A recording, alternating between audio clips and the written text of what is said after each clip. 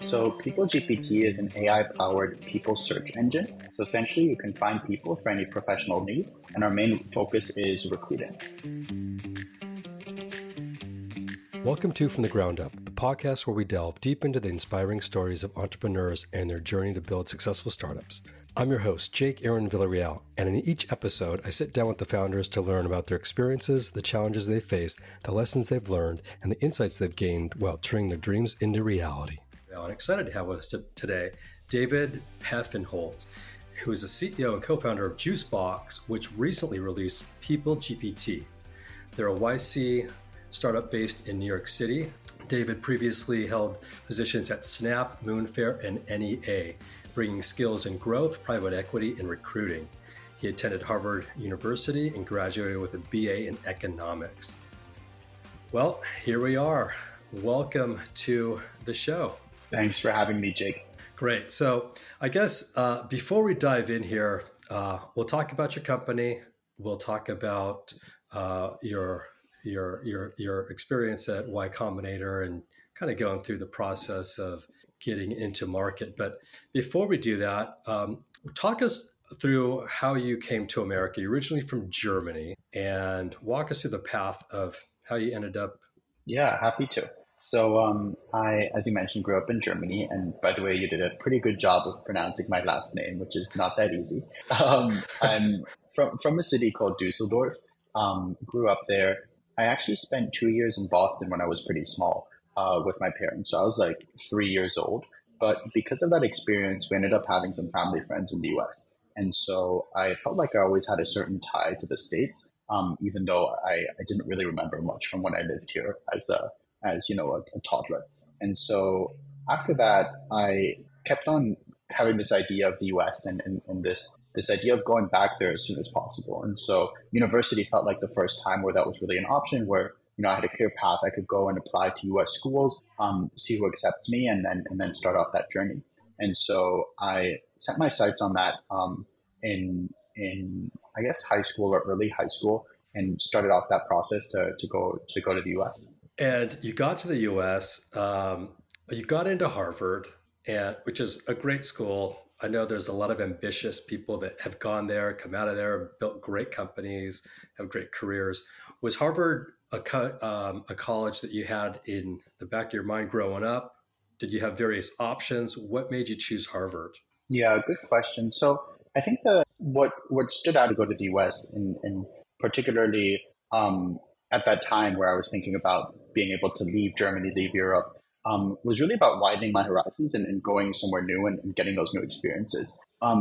Partially because of intuition at the time, but a lot of that reasoning turned out to be correct, especially when thinking about starting a company, building a business. The US market is just so much larger and so much more opportunity to be successful than I think some of the difficulties that come with building a company in Europe.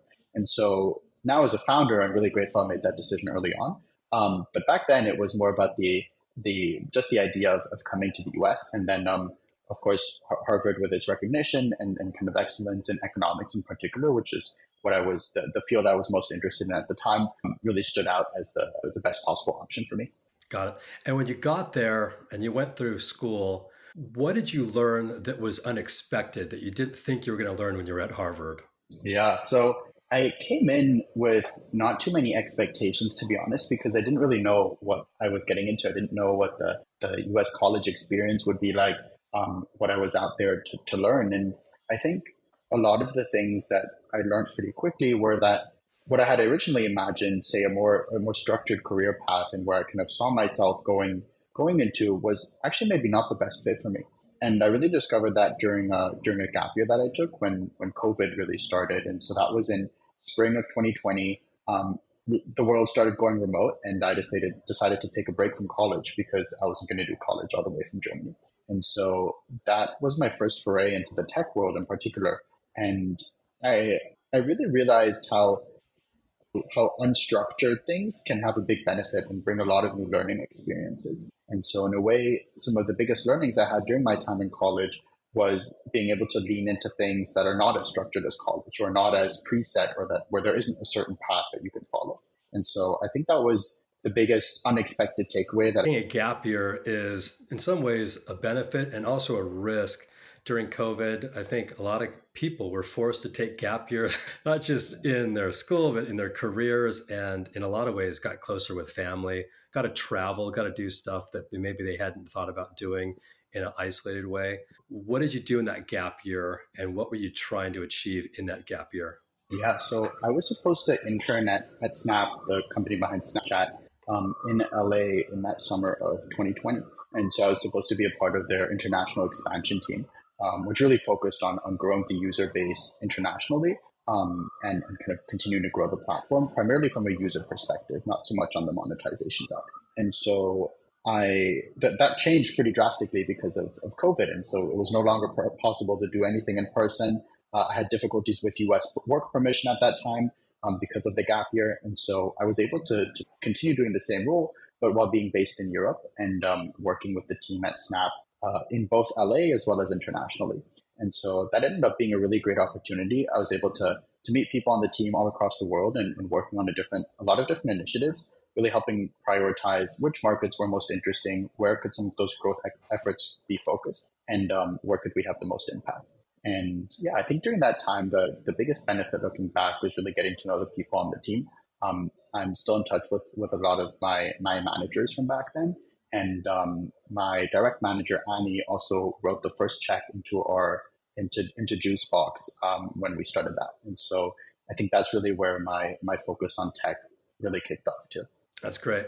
I love that name, Juicebox. Where did that name come from? And when you thought of that name, were you already building what you have today, or was it kind of an umbrella name that various products would come out of? Yeah, that's a fun question. So my co-founder, Sean, and I, we worked on something before this, which was a social music app. And you can kind of connect your Spotify, get different song recommendations. It was really a fun side project for us at the time. That's also where the name came from. And so it was initially a way on Jukebox. And we thought Juicebox would be a fun way of playing on that word, and also a good brand name that kind of combined, some fun with in that case, the music app. It ended up also now continuing to be our business name, because when we were ready to launch the first version of what is now People GPT, we felt like we needed a new name, but we couldn't come up with one. And so we had always this default name of Juicebox in the back of our minds. And we said, you know what, we're just going to stick with that. And we're going to call this business Juicebox as well, instead of trying to come up with a new name. And so that's the origin story of the business name. You can go a lot of different ways with that name. I love it. You can brand all sorts of different innovations out of it. I love the sound of that. Ishan Gupta, your co-founder, how did you meet? It's, I think one of the things that's most important in a company is discovering your co-founder. The biggest question is, where do you find them? And how did you go about finding your co-founder? Yeah, so Ishan and I met in early 2020, again, right around that time when the world went virtual. And I was helping organize this nonprofit challenge called the Crown Education Challenge. It was meant for high school students globally to be able to apply. Ishan was in his senior year of high school at the time. And so he submitted an application with it was like a science project in the field. And he ended up winning that competition. And so I got in touch with him to help organize his prizes, get him set up on the logistics side. And we started becoming friends through our calls at the time. And so that led to us, starting to work on different projects, including the music app that I mentioned. And then over the years, we got to a point where we felt, hey, we work really effectively as a team. We've built apps and products that have gotten tens of thousands of users. We can use this experience and our knowledge of how we work together to go out and build a business. And so we made that decision in earnest in the summer of last year, which is also when we started off at Y Combinator. That's great. Now, you went to Harvard, he went to Dartmouth. Is that correct? Yeah, so Ishan actually never attended Dartmouth, or hasn't yet. He's been on indefinite leave of absence for us to build our business. Wow, that's amazing. So many successful leaders you hear about either start school and don't finish because they've got an idea they just have to build. And it sounds like in this case, sometimes don't even start the school before they accept it. That's amazing. Y Combinator is a great place. So many great companies have come out of Y Combinator. What led you to Y Combinator? Did you feel like you needed to go through that experience of an accelerator? Were you directed to do it, advised to do it, or was it just something you kind of thought would be a great choice for where you were at with the beginning of the company? Yeah, so there was two main things that pulled us to Y Combinator, and I think they're also the two main reasons I talk about when recommending YC to other founders. And so those two reasons are first the kind of inherent knowledge that exists within YC, particular to starting businesses at the early stage. And the second reason being the network that you're able to build of other early stage founders, the institutional knowledge that YC has. They've seen hundreds, if not thousands, of companies at the earliest stages, many of which turn out to be successful and many of which didn't turn out to be successful. And so the partners are able to really pass through a lot of knowledge that we were keen to absorb on making sure that we're giving our business the highest chances of success. And I think that knowledge is also, you can also find that knowledge elsewhere, but it's a much slower and perhaps also more painful process when going out and trying to absorb that information on one's own. We were, young founders and still are, and so we felt that was even more important for us to be able to absorb that information as quickly as possible and help correct course or make adjustments based on that too. Then the second bit, the founder network, and so I think that's been kind of the most prevalent ongoing benefit too is just getting to know other founders in our batch, even alums in the YC network, seeing what their journeys have been like, sharing problems we're having with them, also sharing things that are going well and learning from each other. And so it's been a really nice community that I think has helped us helped us in many cases, both when things were going well as well as when things were going not so well. That's great. Every podcast we've done so far has been a founder out of Y Combinator. And every time we go to a new company that we really like or is innovating something, we ask about their past, and Y Combinator seems to be prevalent amongst all of them. So really, really interested to hear how that went for you. It sounds like it went really well. In that experience, when you first joined with Juicebox, did you go in with the idea of building people GP? Walk us through the inspiration of the product you're now bringing to market. Yeah, so that's a great question, in particular how we were thinking about things at the time. And so we joined YC not knowing exactly what our actual product would be. And so that sounds pretty unusual, and I think it's partially because it was. Many businesses end up pivoting during YC, but we kind of went in knowing that we were still figuring out what particular direction we're going. And so we had this overarching thesis that we believe there's different things in the recruiting space or in the hiring space that could be working differently than how they are today. And so initially we had this idea around contract work, and we had this vision that both Ishan and myself have done various forms of contract work in the past, typically involved us cold reaching out to firms that we were interested in and pitching ourselves to do projects for them. And we ended up having some good success with that and some great opportunities. And I think the firms benefited from that work as well. And so we had this kind of idea in that space that, what if there's different business structures that we could shape to help enable this type of contract work become more prevalent and become a viable alternative to full-time employment. And so that is the kind of general thesis or problem statement that we went in with. The initial product that we built out of that and launched during YC, actually, before I go into that, it was interesting because during YC, especially the first months as we were trying to figure out that product, was a pretty tough time for us. We were seeing all the other founders go out. They knew exactly what their product was. They were starting to launch it. They were getting initial success. And we felt like we were a bit stuck behind. We weren't exactly sure what it was going to be yet. We wanted to validate, test it, etc. Looking back, that was definitely a great learning experience as well and helped shape it where we are today. But at the time, it was actually pretty tough because we felt like we were behind.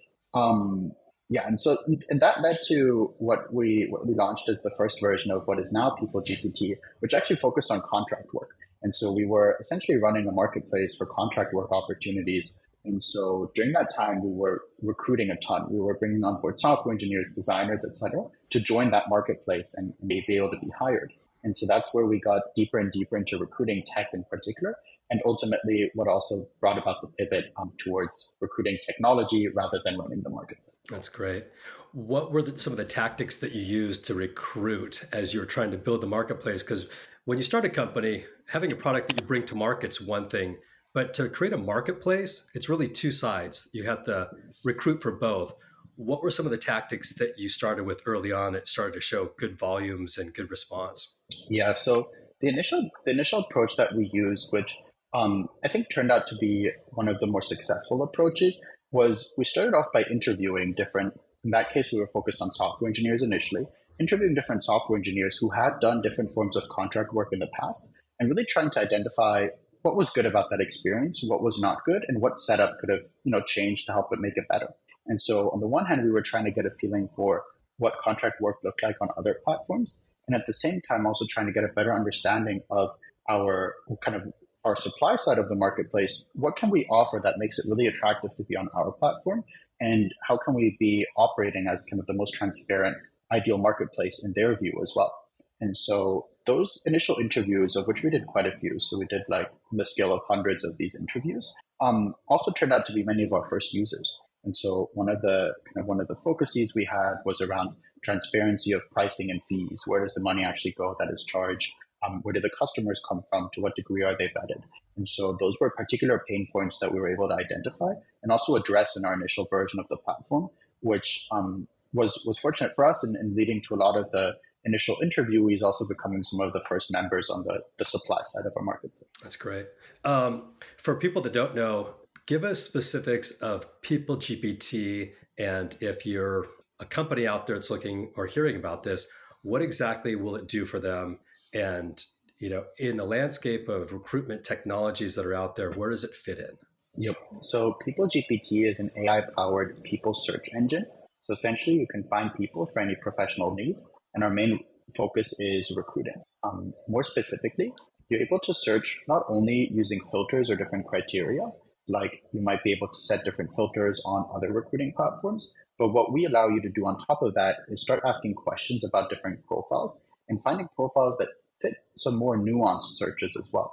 So for example, if you're searching for, say, a software engineer with experience in fraud detection at a fintech company, you might be able to get started going in that direction by setting some filters. You might find some companies that you're looking for, maybe a few players in the fintech space that you think are relevant.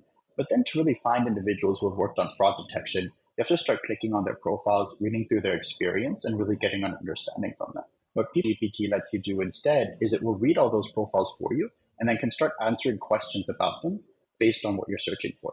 And so in that case of looking for fraud detection engineers, it's not only able to read the past experiences that individuals have had in the space, but it's also able to infer based on the roles that they've worked in who could be a good fit for that search. And so the best way to think about it is, especially when hiring for hard to fill roles or roles with very specific requirements, People GPT helps you power up that search to truly find the right candidate. So if today you're using one of the platforms like LinkedIn Recruiter, is this a combination play where you're going to still use Recruiter and in addition use People GPT? Is it a replacement? Does it fill in some of the gaps? Where does it fit in there? Yeah, that's a good question. So we have a few customers using it in different ways. So I'd say the primary use case, and particularly both with in-house recruiting teams as well as recruiting agencies, tend to use People GPT as their discovery mechanism. So they can discover candidates on our platform. And then they may or may not use People GPT's built-in outreach features or decide to reach out via LinkedIn. And so with outreach, we support email outreach on our platform. And so we'll help you get in touch via either their personal or professional email. But we also link you to their LinkedIn profiles. So we have some customers who prefer to reach out directly via LinkedIn email. And so they tend to use their LinkedIn recruiter account or other LinkedIn professional setup to get in touch with candidates there. So it's a bit of a mix and match depending on preference and style of outreach as well. That's great. Yeah, the platform itself, I really like it. We dug into it and did some searches and just got a better sense of exactly what it does and how quickly it actually generates candidates for you, which to me is an efficiency platform as well, where you can get stuff done quicker, faster, and it's really intuitive. So you did a great job there. Artificial intelligence has got so much buzz in the market today. When you started the product build out, were you thinking of integrating with OpenAI? Like how did the process come about that you started talking with them? And I'm kind of fast forwarding here. Did you actually talk with them? And what's the kind of the process look like there on the back end? Yeah, great question. So when we started building out the platform, we initially focused on trying to rank candidates using our own systems. So we were essentially trying to run comparisons between different profiles who is actually fitting a search query more specifically. It's a pretty difficult space. It's like really tough to do at scale as well.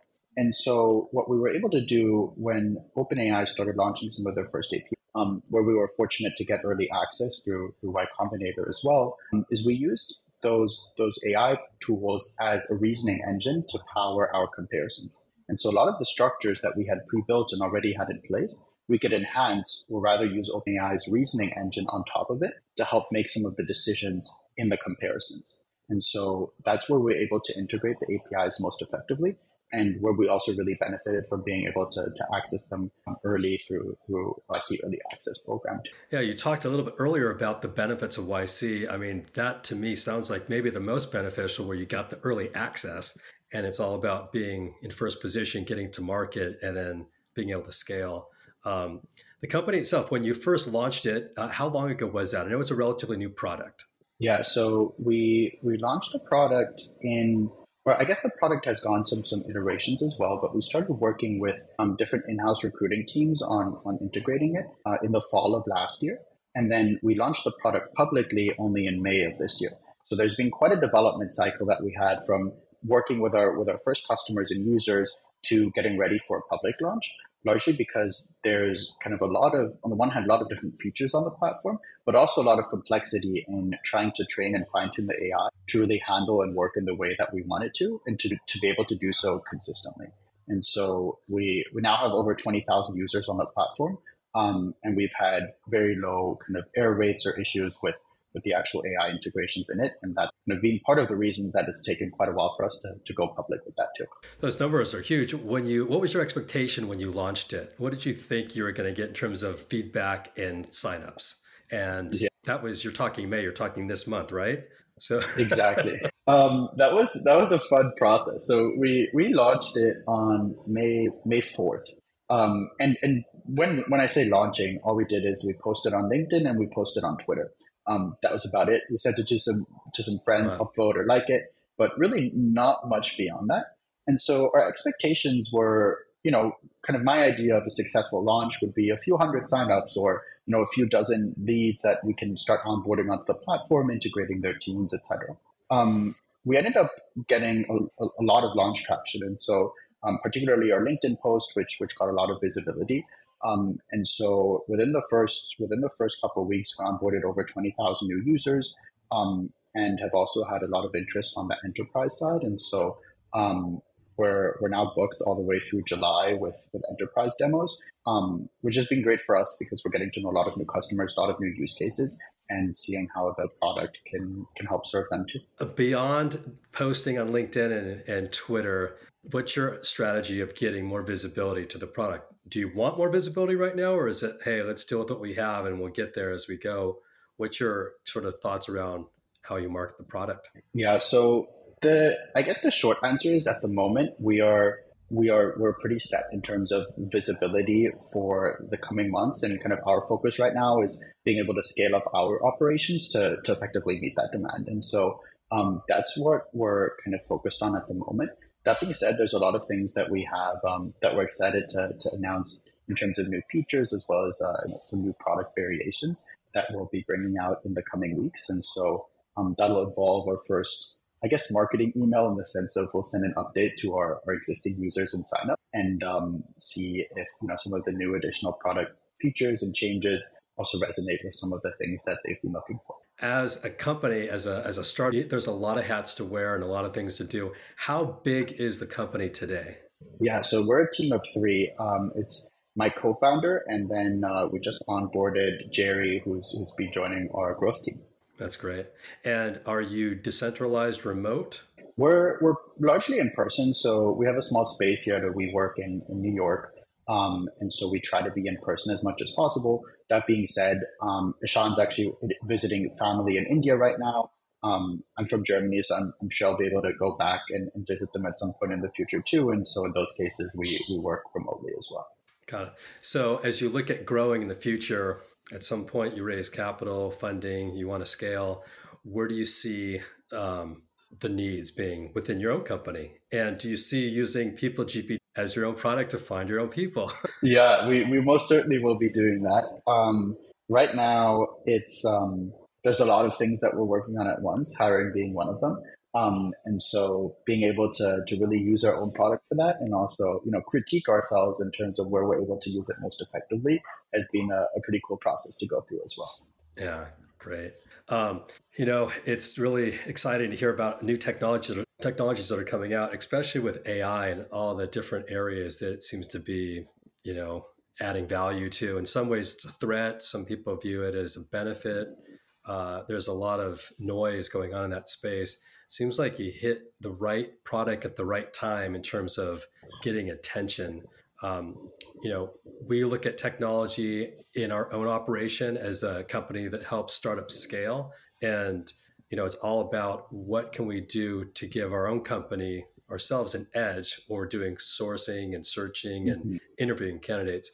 So this to us looks like one of those products that can really give an edge to not just us, but a lot of other companies. What type of markets, in addition to working with agencies and maybe HR groups within a company, do you want to focus on around discovery or other areas with people data?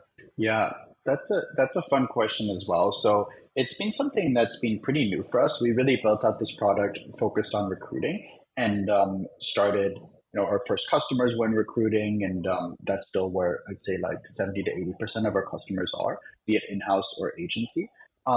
But we started getting a lot of inbound requests for a few other use cases as well. And so some of those involve expert networks. So, some of the firms that help connect you with different experts in different fields. Another one of those is more in the sales space. And so particularly for lead generation, that's say a bit more unconventional. We're really looking for profiles that are, similar to your ideal customer profile, but you might have overlooked them if you're doing more filter or hard kind of filter based searches. And then the third one that we've been getting some interest in as well, which I found particularly exciting, is more in the research space around both academic research as well as business research, trying to get a sense of the market for different personas, different profiles, and being able to dive deeper there as well. And so those have been some of our new and growing areas. We also continue to see new use cases, and so I'm always excited when I hop on a call and someone has a new use case in mind where they're able to use our product. Yeah, really cool.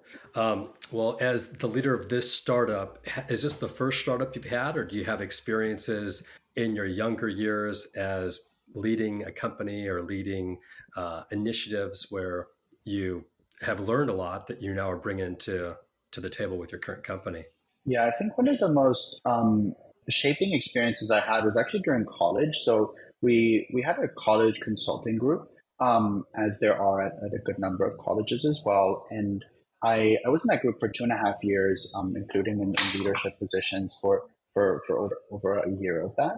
And we were essentially selling to large corporate clients, like Fortune 500 businesses and more, consulting cases. And so that was a unique experience because I went from basically just joining college to shortly thereafter trying to sell like pretty large value deals to companies. And so that was me being thrown into sales at the first time while also managing a team, working with the other people in the group. And it ended up being a really good experience of shaping what being an entrepreneur means and also what leading a team means. And so I learned a ton from that. And a lot of my friends who were also in leadership positions in the group have started companies since then, including two friends who are actually joining the upcoming YC summer batch as well. Great. If you're an inspiring entrepreneur who's young like you and you've had a lot of success already and you've got the product that I think is going to be incredible and have a lot of growth, what would you say to other entrepreneurs that might be thinking about going to Y Com, applying there, or might be willing to start their own company just going into the market? What are some of the things that you think are important for them to think about, and what would you share with them that you felt were helpful for you?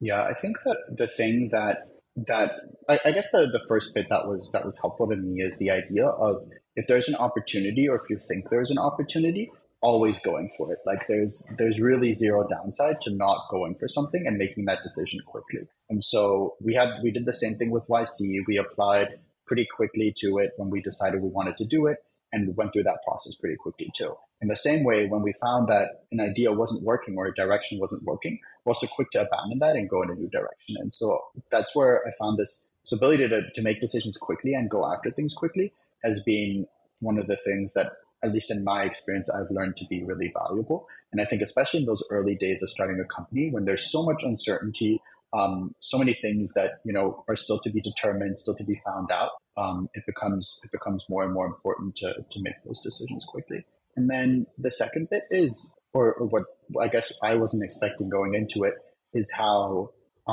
your mental health becomes really important when you're doing this over a long period of time. And so especially when things start going crazy or when maybe things are hitting a rough patch, it becomes really difficult to, okay, it's also okay to take a step back for a day, or maybe like take a full day where you're really not looking at your emails. And that can be really valuable too, not just for yourself, also for the health of the business and the health that you as a healthy person bring to the business. And so I think that was another thing that I've been able to learn and dive deeper into, is that kind of importance of treating yourself well. And I think YC actually also does a great job of emphasizing that during its program. Yeah, we work with so many founders, and some are running billion-dollar companies.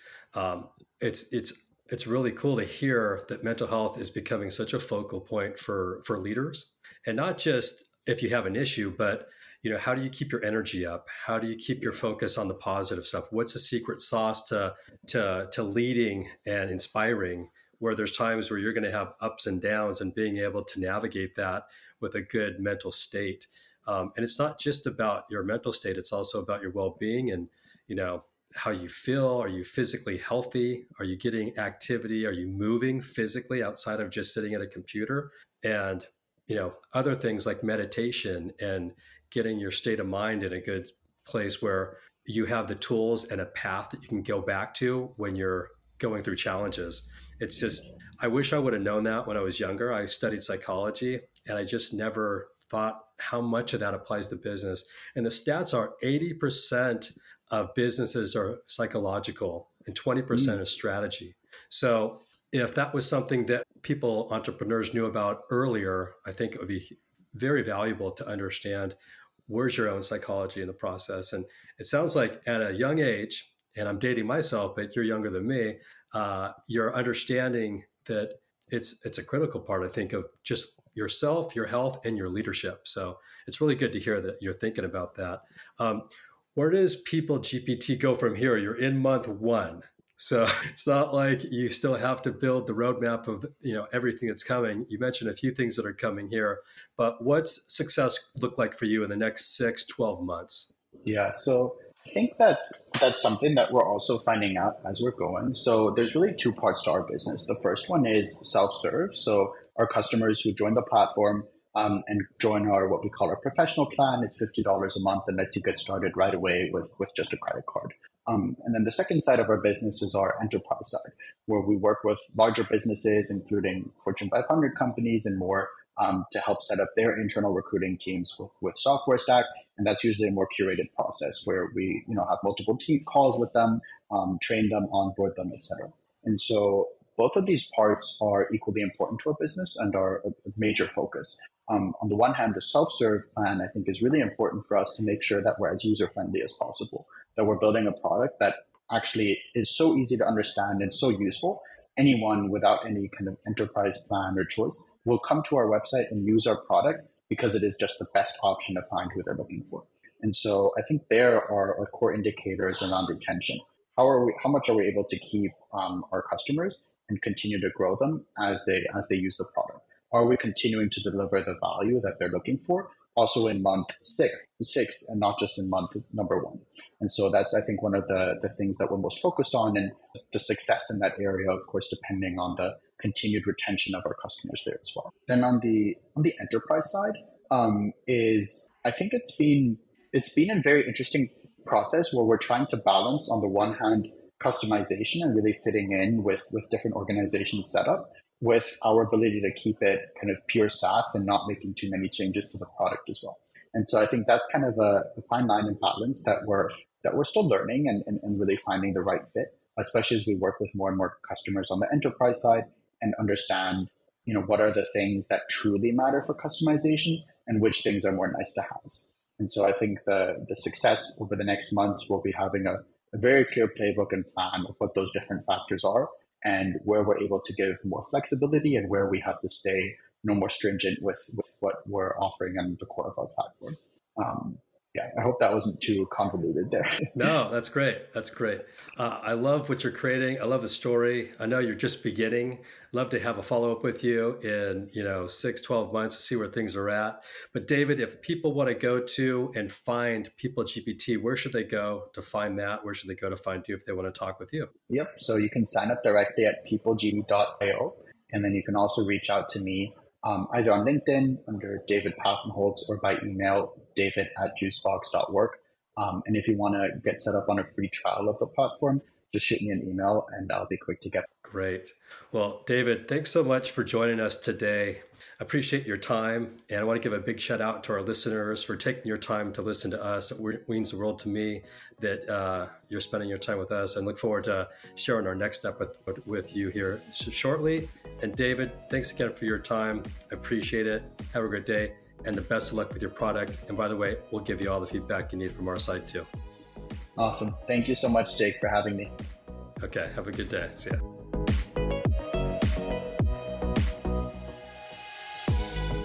Before we wrap up, I want to give a big shout out to all the entrepreneurs that have joined to make this podcast possible.